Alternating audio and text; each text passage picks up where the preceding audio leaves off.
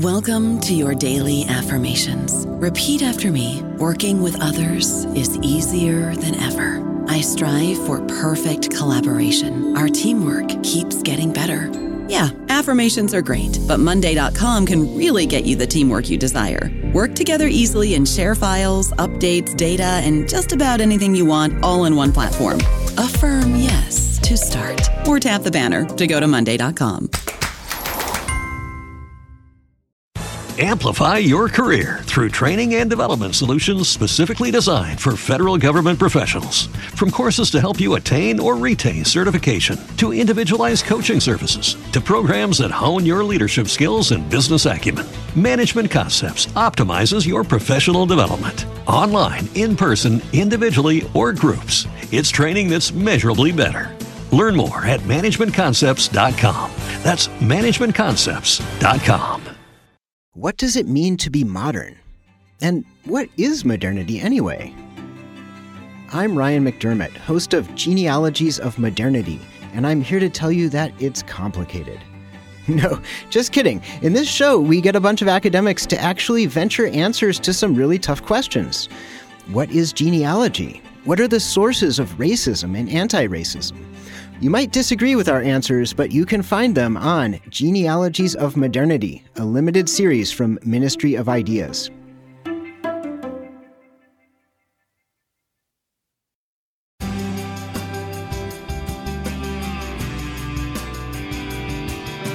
Hello everyone and welcome back to New Books in Sociology. I'm Felipe Santos and today we're going to be speaking about the U.S. security state and groups that mobilize to contest it in solidarity with those who suffer it. And for this, I'm very happy to welcome today's guest, Professor Chandra Russo from Colgate University. Hello, Chandra. Hi, Felipe. So thank you for having the time to talk to us about your very new book, Solidarity in Practice, Moral Protest and the U.S. Security State, which you just published with Cambridge University Press. So I would like to ask you to introduce yourself briefly to our audience so they also know a bit more about you. Sure. So thanks so much for having me on. As you mentioned, I'm an assistant professor of sociology in the Sociology and Anthropology department at Colgate University. So that's in central New York State. I teach classes here on social movements, racism and anti-racism, the body and embodiment. And before earning my PhD at UC Santa Barbara, I think it's worth mentioning that I spent several years myself working on immigrant justice issues in New York State, in central Mexico, and also in the state of Colorado. Okay, so before we start discussing the core of the book, I would like to ask you to help us identify the different actors that you have there. So what is the U.S. security state, and who are the groups that contest it that you study in your book? Sure. So I study three groups in the book. I'll mention them briefly, and then I'll explain what I mean by this term, U.S. security state. So one of the groups I examine is School of the Americas Watch, or SOA Watch, which is a longstanding effort to contest U.S. militarism in Latin America. Another group that I look at is the Migrant Trail Walk. So this is an effort that is part of the U.S.-Mexico border justice movement. And the third group I look at is Witness Against Torture, which is a grassroots effort to close the Guantanamo Bay Detention Center and respond to U.S. policies in the war on terror that was inaugurated after the September 11th attacks of 2001.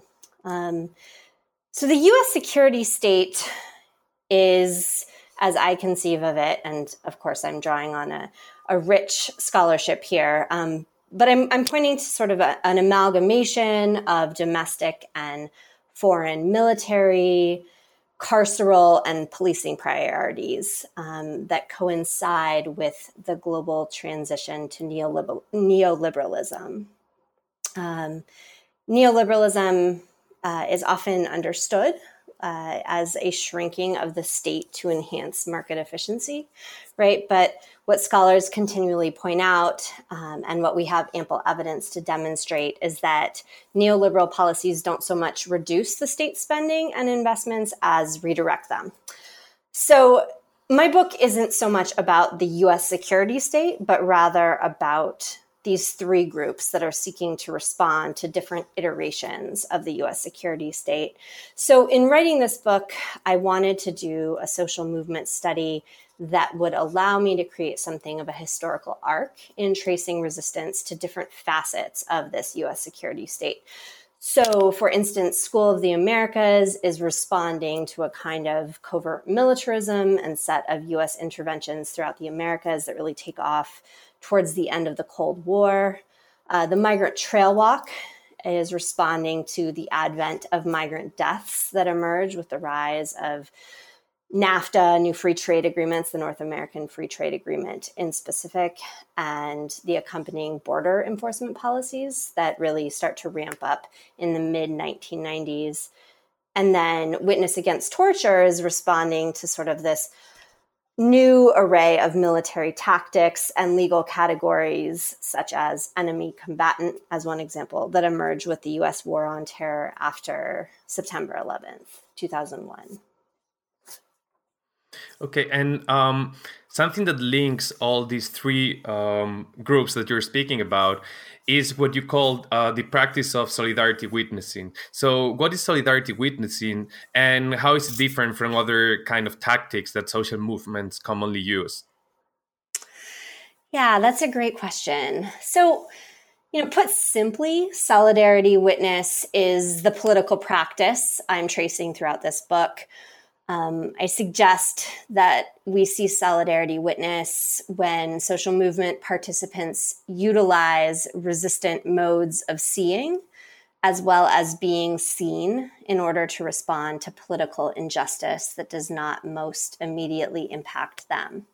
So, in more concrete terms, for the groups in this study, this includes a range of very much embodied, sometimes high risk, often somewhat religious tactics. So pilgrimages in the desert and to other nation states, week-long fasts, or an array of different forms of creative civil disobedience, and public memorial rituals.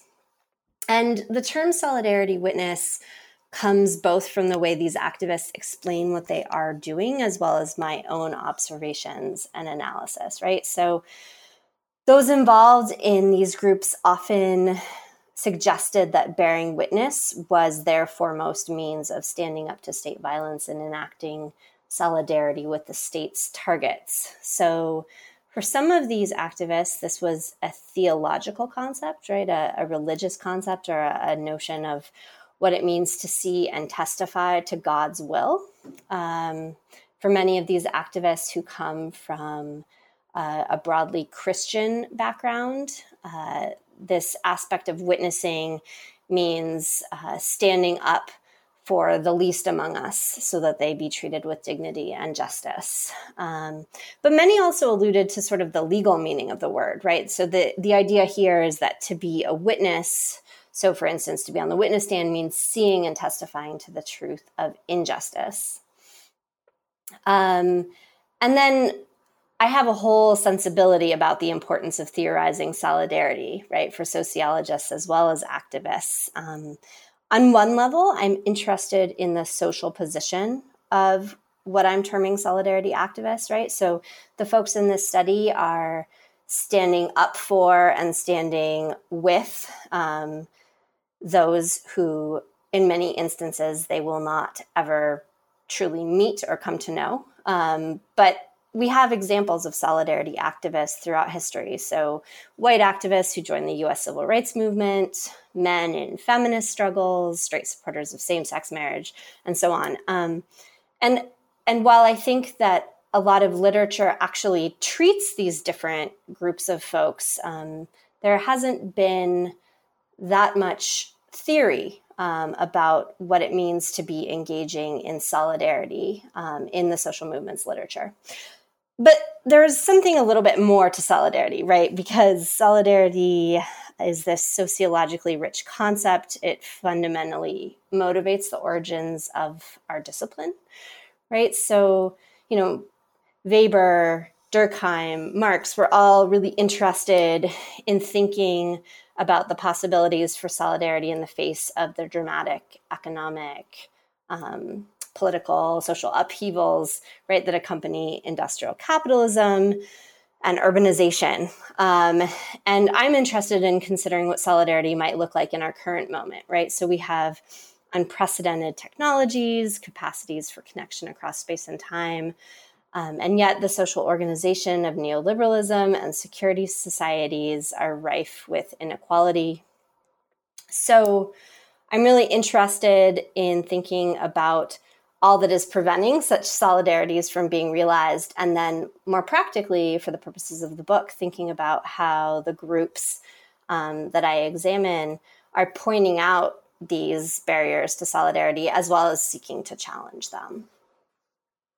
And then something that I found very interesting about these three groups that you speak about is what you call ritual protest. That, if I understood it correctly, you both refer like rituals because they are repeated through time, and also rituals because many of them are very theatrical. So could you please tell us a bit more about this ritual protest? Sure. So, the argument goes like this, right? Within the concept or the idiom of solidarity witness, which is really what I'm tracing throughout the book, ritual protest is the testimony to the witness, right? So these activists see violence that dominant perspectives occlude, that dominant perspectives hide or mask. And then these activists stage these very performative visual events that reveal the impacts of state violence to various publics. And they do these sort of performative rituals in really emotionally evocative ways. So they're seeking to sort of spur what Alison Jagger calls outlaw emotions, what Jim Jasper calls moral outrage. And of course, there's actually a really rich literature on the importance of ritual to social life, right?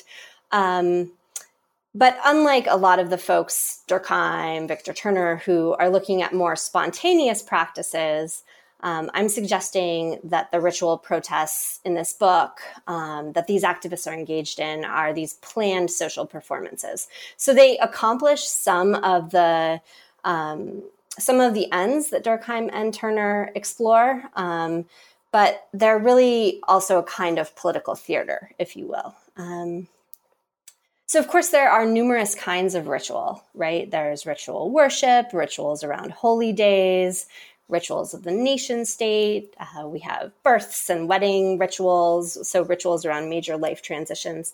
The ritual protests used by these groups tend to have a distinctly memorial or funereal nature, right? So these are ritual protests that activists use to honor the dead or the disappeared in order to contest state violence. And what I'm interested in looking at is how these groups are really quite savvy in how they use space and symbolism to evoke affect, emotions, and moral attachments. So on the Migrant Trail, for instance, participants, they're walking through the desert. They're walking through 75 miles of desert over the course of the week. They're holding crosses bearing the names of perished migrants. The participants often walk in silence or call out the names. So during the first few days of their journey, Migrant Trail Walk participants are really in the wilderness. But certainly during the final 4 days, they're walking on stretches of highway into Tucson, and they are visible to folks who are passing by in cars and to the many Border Patrol agents that police that area.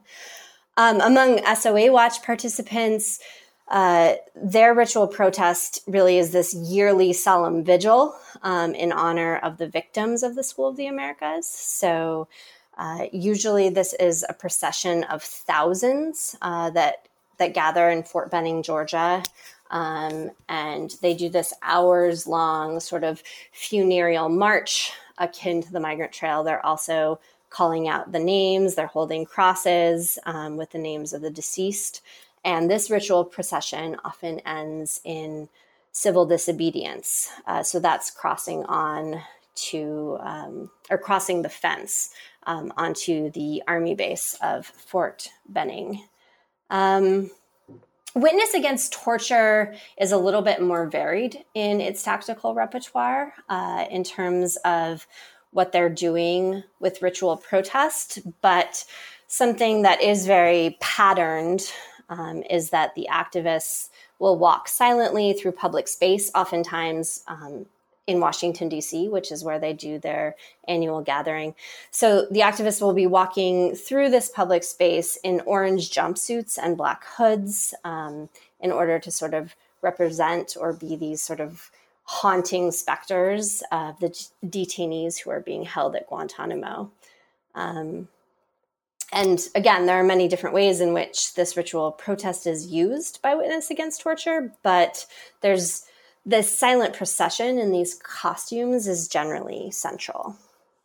I don't know about you, but I'm very busy and I don't have a lot of time to cook. That's why I subscribe to Factor. Eating better is easy with Factor's delicious, ready-to-eat meals. Every fresh, never frozen meal is chef-crafted, dietitian approved, and ready to go in just 2 minutes. You'll have over 35 different options to choose from every week, including Calorie Smart, Protein Plus, and Keto. These are 2-minute meals. Factor meals are ready to eat and heat, so there's no prepping, cooking, or cleanup needed. They're flexible for your schedule. Get as much or as little as you need by choosing your meals every week. Factor's the perfect solution if you're looking for fast, premium options with no cooking required. Sign up and save. We've done the math, and this is important. Factor is less expensive than takeout, and every meal is dietitian approved to be nutritious and delicious. Head to factormeals.com/NBN50 and use code NBN50 to get 50% off. That's code NBN50 at factormeals.com/NBN50 to get 50% off. And then something that I particularly enjoyed about your book is that I read it as a very sound critique of the rationalist and oftentimes economistic approaches that are very common in social movement studies, because not only the groups that you study mobilize to defend the rights of somebody else, but they also go through considerable discomfort while doing that. So why do you think that they choose these kind of strategies, and what do these strategies mean for the relation they have with those they mobilize for? Yeah.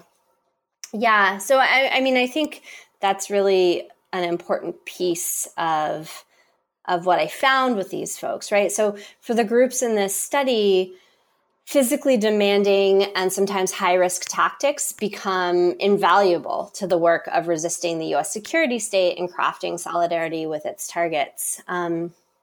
So just to give listeners a little bit of a sense of, what this discomfort looks like, right? Again, so Migrant Trail Walk participants, they're walking in the desert over the course of a week. They're camping out.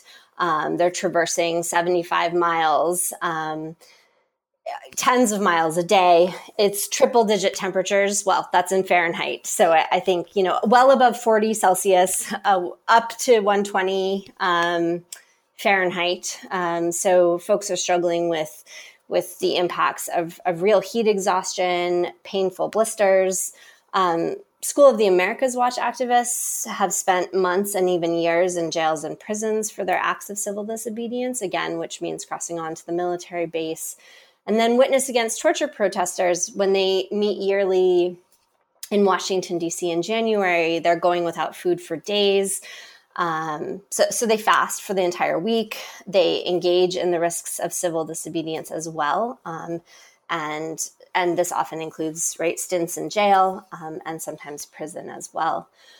So, embodied resistance is something we see in nonviolent movements throughout history, right? This use of embodied, often high-risk tactics to express and instantiate commitment to a moral vision and political project. So, Gandhi does this huge pilgrimage, the Salt March, right, to really galvanize resistance in India. Tiananmen Square, people putting their bodies in front of tanks in occupied Palestinian territories. But what was interesting to me in doing the research for this book is that the embodiment of protest has actually received pretty limited attention from social movement scholars. So I'm looking at the importance of the embodiment of protest, but I'm also interested in how embodied resistance might hold a particular salience for solidarity activists who have not directly experience the injustice or violence that they seek to contest. And I think for the activists in this study, embodied high-risk sort of sacrificial tactics, they accomplish a few things, right? So they generate a felt sense of connection to the direct targets of state violence. So I think this is most obvious in the case of the Migrant Trail Walk, right, with folks walking in the desert to just approximate a tiny piece of what it might mean to do that journey as someone without authorization to come into the United States. But embodied resistance and sort of these physically, financially, legally demanding tactics, they also earn these activists credibility and new audiences that they might not otherwise be able to reach. Studies show that solidarity activists and or allies, depending on the language you use, often struggle with credibility. And so this form of embodied resistance earns these activists kind of this enhanced credibility. And then the third piece is really this sort of larger idea I explore in the book, which is thinking about how embodied resistance and high-risk tactics serve as a kind of ascetic political practice.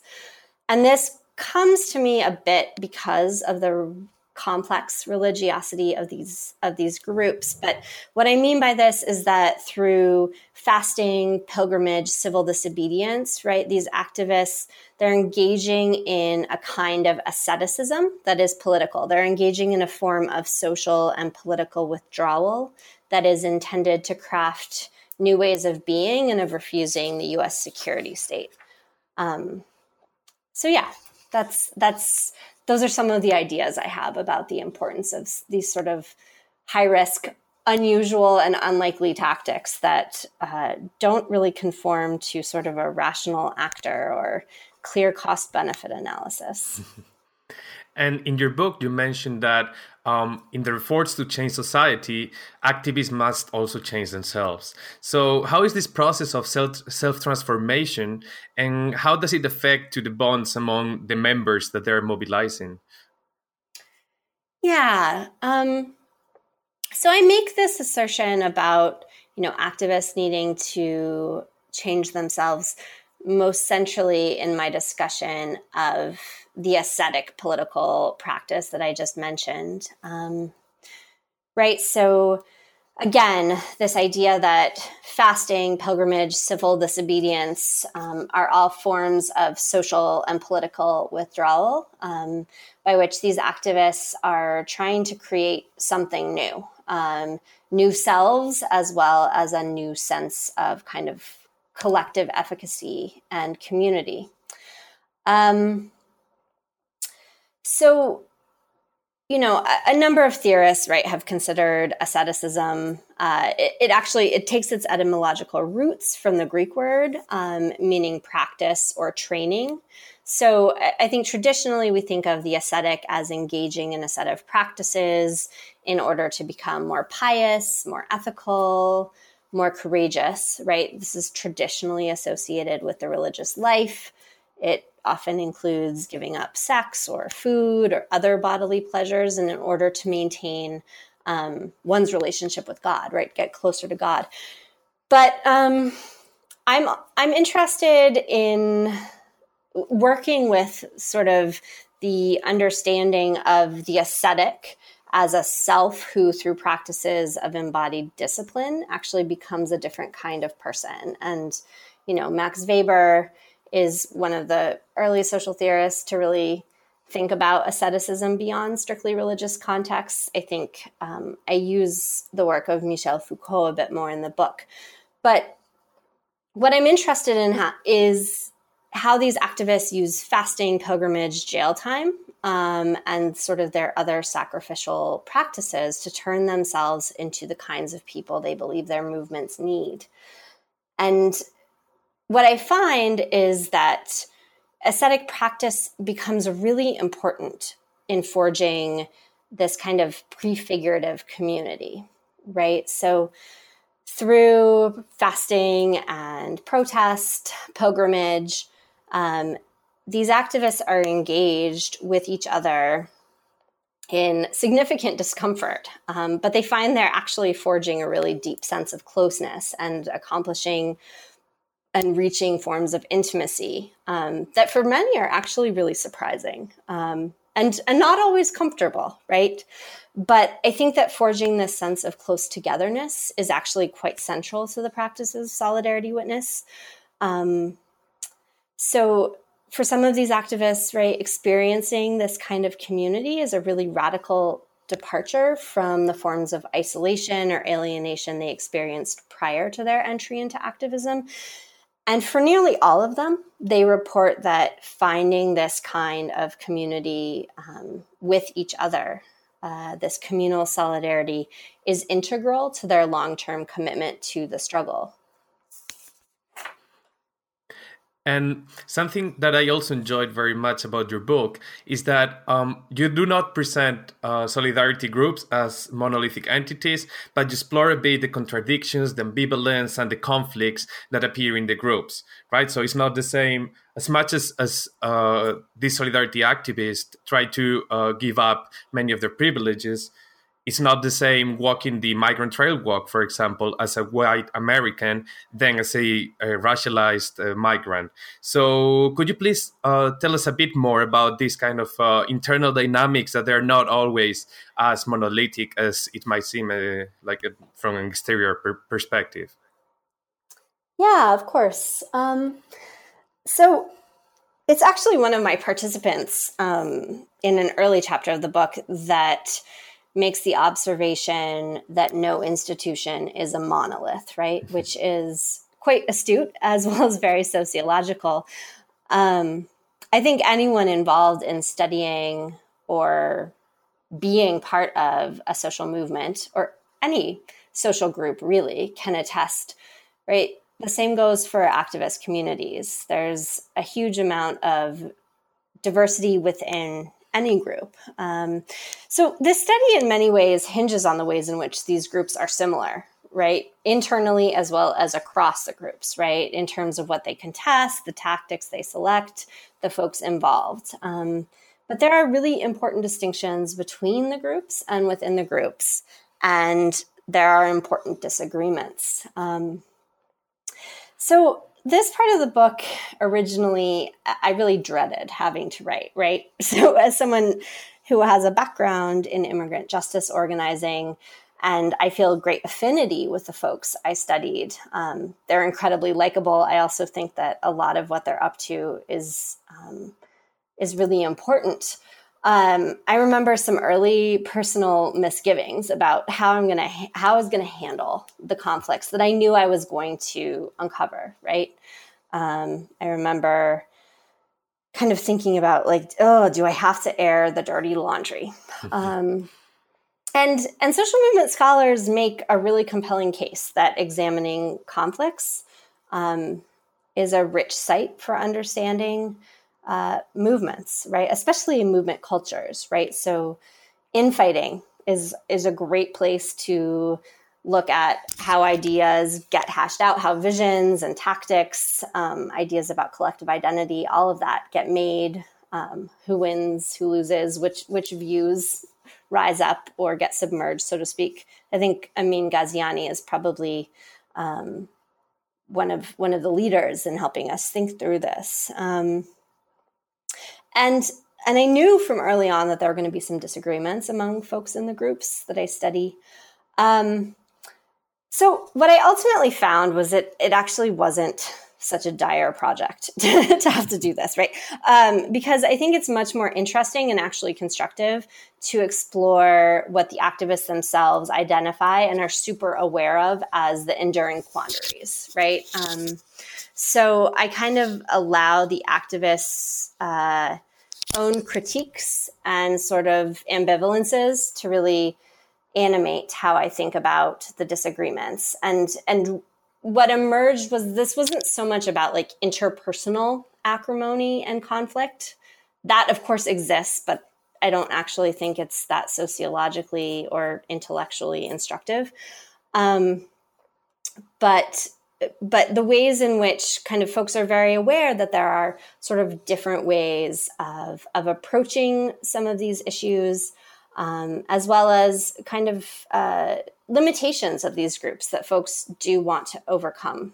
So I guess to be more concrete, I think we could think of sort of two overarching issues, right, that the folks in these groups identify. The first has to do with inclusion and exclusion, and the second has to do with efficacy.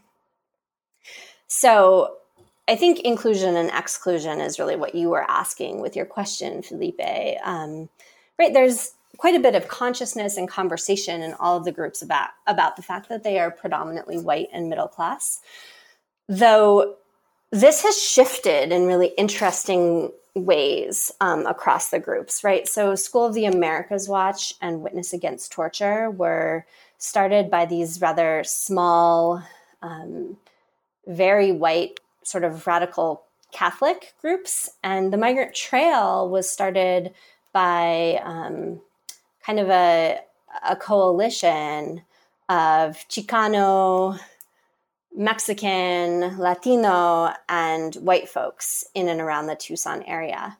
And I think as time has passed, some have pointed out that the Migrant Trail walk has actually become more white over time and more religious. And most agree that Witness Against Torture and School of the Americas Watch have become less white and less religious over time. So that's kind of an interesting dynamic I mention. But the folks in these groups, regardless of whether they're becoming more white, less white, more religious, less religious, right? They think, reflect, and seek to address how their groups may be alienating to certain communities of color and certain groups of people that may have less social and economic mobility, right? So, the Migrant Trail Walk organizers are really aware of what it means to actually take a week off of work to walk in the desert. And School of the Americas Watch and Witness Against Torture, participants talk to me a lot about what it means, who gets to go out and try to get arrested, so to speak, on behalf of groups that they themselves are not part of. And there's also some discussion in the book about, this idea of earning credibility through high-risk activism that I spoke about earlier, how that looks really different for someone who is white and educated and upwardly mobile, to have spent time in prison with all the support systems they have, how that aspect of earning credibility looks really different than the kind of social and legal tax that a prison sentence has on a person of color, for instance. So, I think these groups are incredibly cognizant also around, gender issues, sexuality issues, right? So some of the more overt Christian tones have been alienating to folks who don't conform to really a cisgender binary or a heterosexual norm.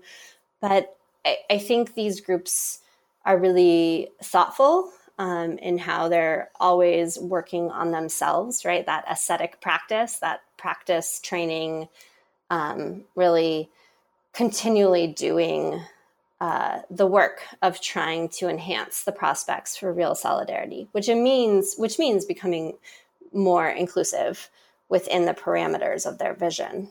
The efficacy question, and I realize I'm giving a bit of a long answer here, but the efficacy question is the other piece where activists feel, I think, really divided but really aware of their divide. So I think this efficacy question is important, right? Because it's one of the central criticisms leveraged at these efforts. So in other words, what I mean by efficacy, right? This question of why do these folks continue to do what they do when their policy victories have been so few and far between? Of course, I have my own take on this, right? I talk about it in the book, but the argument,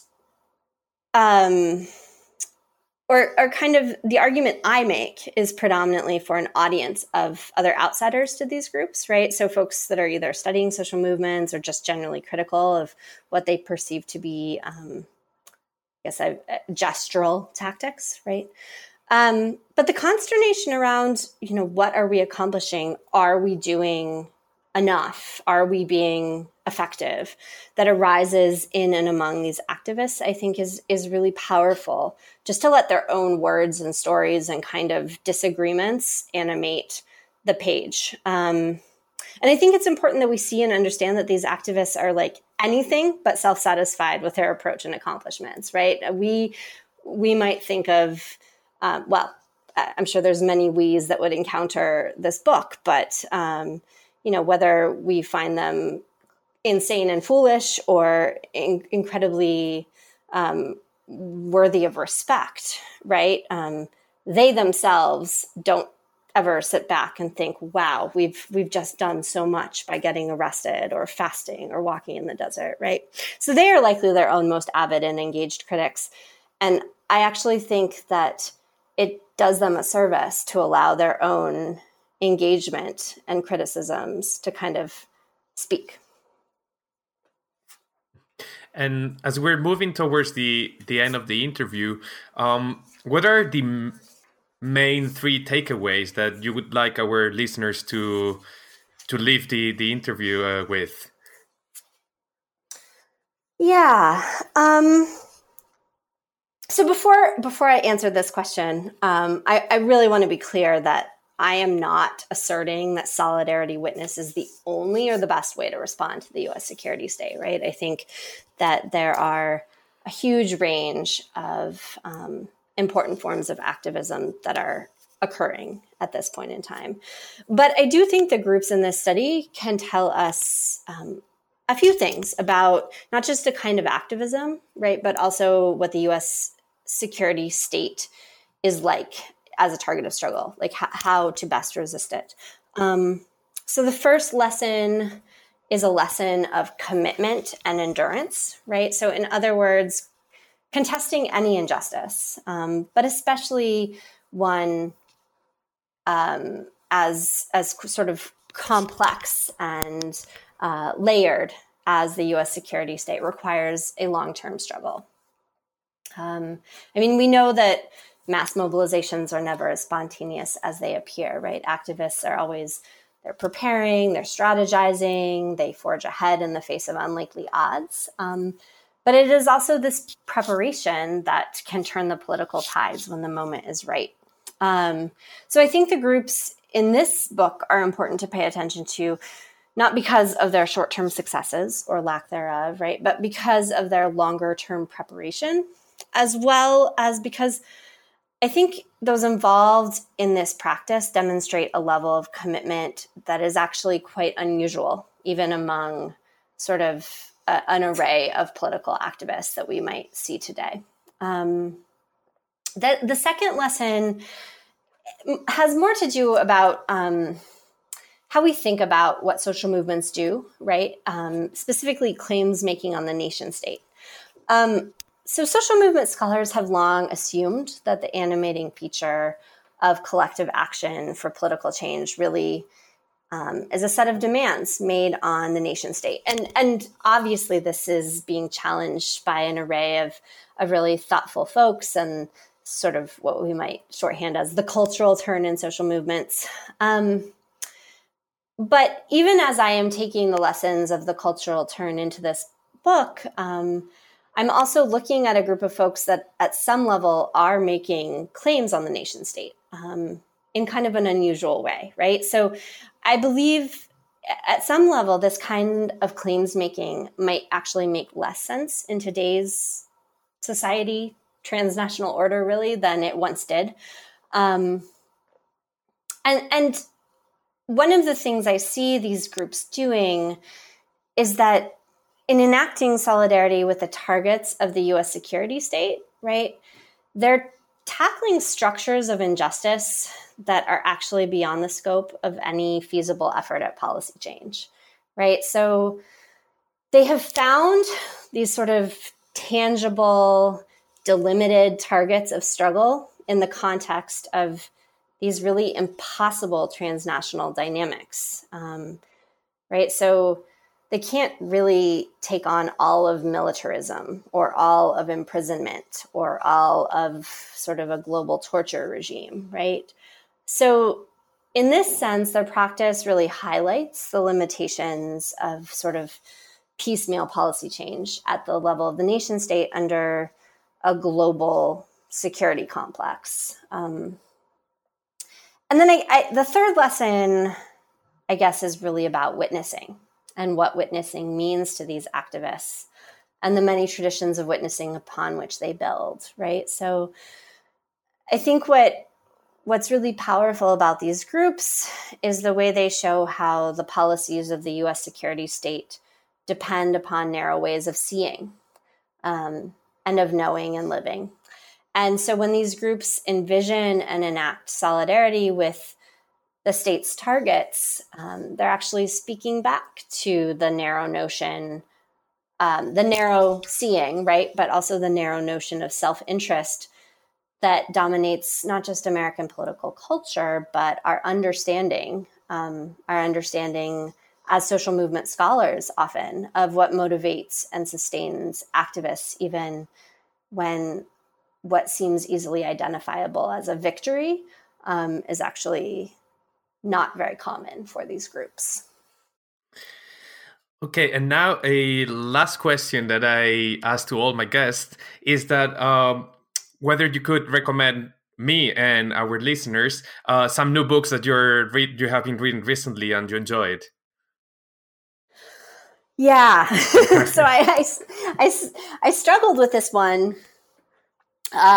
You gave me a heads up about it ahead of time because I'm actually transitioning into a really new project that is really pushing the themes of solidarity and resistance and witnessing in new directions. So in order to do this, I've been reading as much work in the humanities, or what some are actually terming the post-humanities, as I have been in the social sciences. So the book I've been reading is Donna Haraway's Staying with the Trouble, right? In which she is looking at, I mean, this seems overly limiting, but she's looking at myriad examples of relationships between the human and what folks are often terming the more than human, non-human. So if you're familiar with Donna Haraway, it's kind of quintessential Haraway in that it's, feminist philosophy informed by science and technology studies, right? But with a deep attention to eco-artist, science fiction, to non-Eurocentric traditions of being on this planet. And, the way I'm thinking about this is I'm actually starting to look at these sort of eco-art activist projects as a way that certain groups are really helping us to consider the current stakes of environmental demise and ecological devastation in new ways. Akin to the kind of organized denial and forgetting that really animates some of the, that is part and parcel of many of the atrocities that the activists in my current book look at. Sociologists have also considered the reasons for organized denial in the face of climate change, right, and environmental devastation. And I'm finding some really kind of unique and unusual political interventions that are kind of trying to shake up sensibilities of what is landscape, what is background, what is human, what is social, right? And so I'm interested in taking some of the insights that I'm getting from, for instance, Donna Haraway's Staying with the Trouble, and thinking about how these eco-art activist kind of coalitions are generating new ways of like imagining relationships and designing public space and doing solidarity across social bodies, not limited to the human, right? Thinking about trees, for example, as these incredibly social beings, and working with and through trees to stage kind of these performative interventions in public space. So that's a little out there, but that's the book that I'm reading right now. Okay, well, I must also say that your new research project sounds really interesting, and I hope that when you will publish your next book, you'll also be talking to us in the New Books Network. Of course. So today I've been talking to Professor Chandra Russo from Colgate University about her new book, Solidarity in Practice, Moral Protest and the U.S. Security State, which has been just published with Cambridge University Press. So Chandra, thank you so much for speaking with us, and talk to you next time. Thanks so much, Felipe.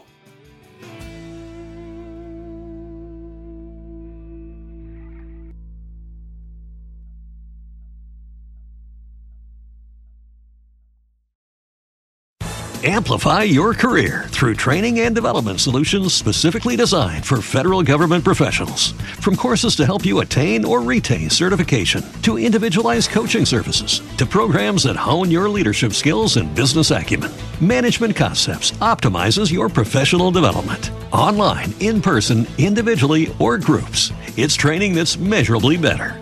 Learn more at managementconcepts.com. That's managementconcepts.com.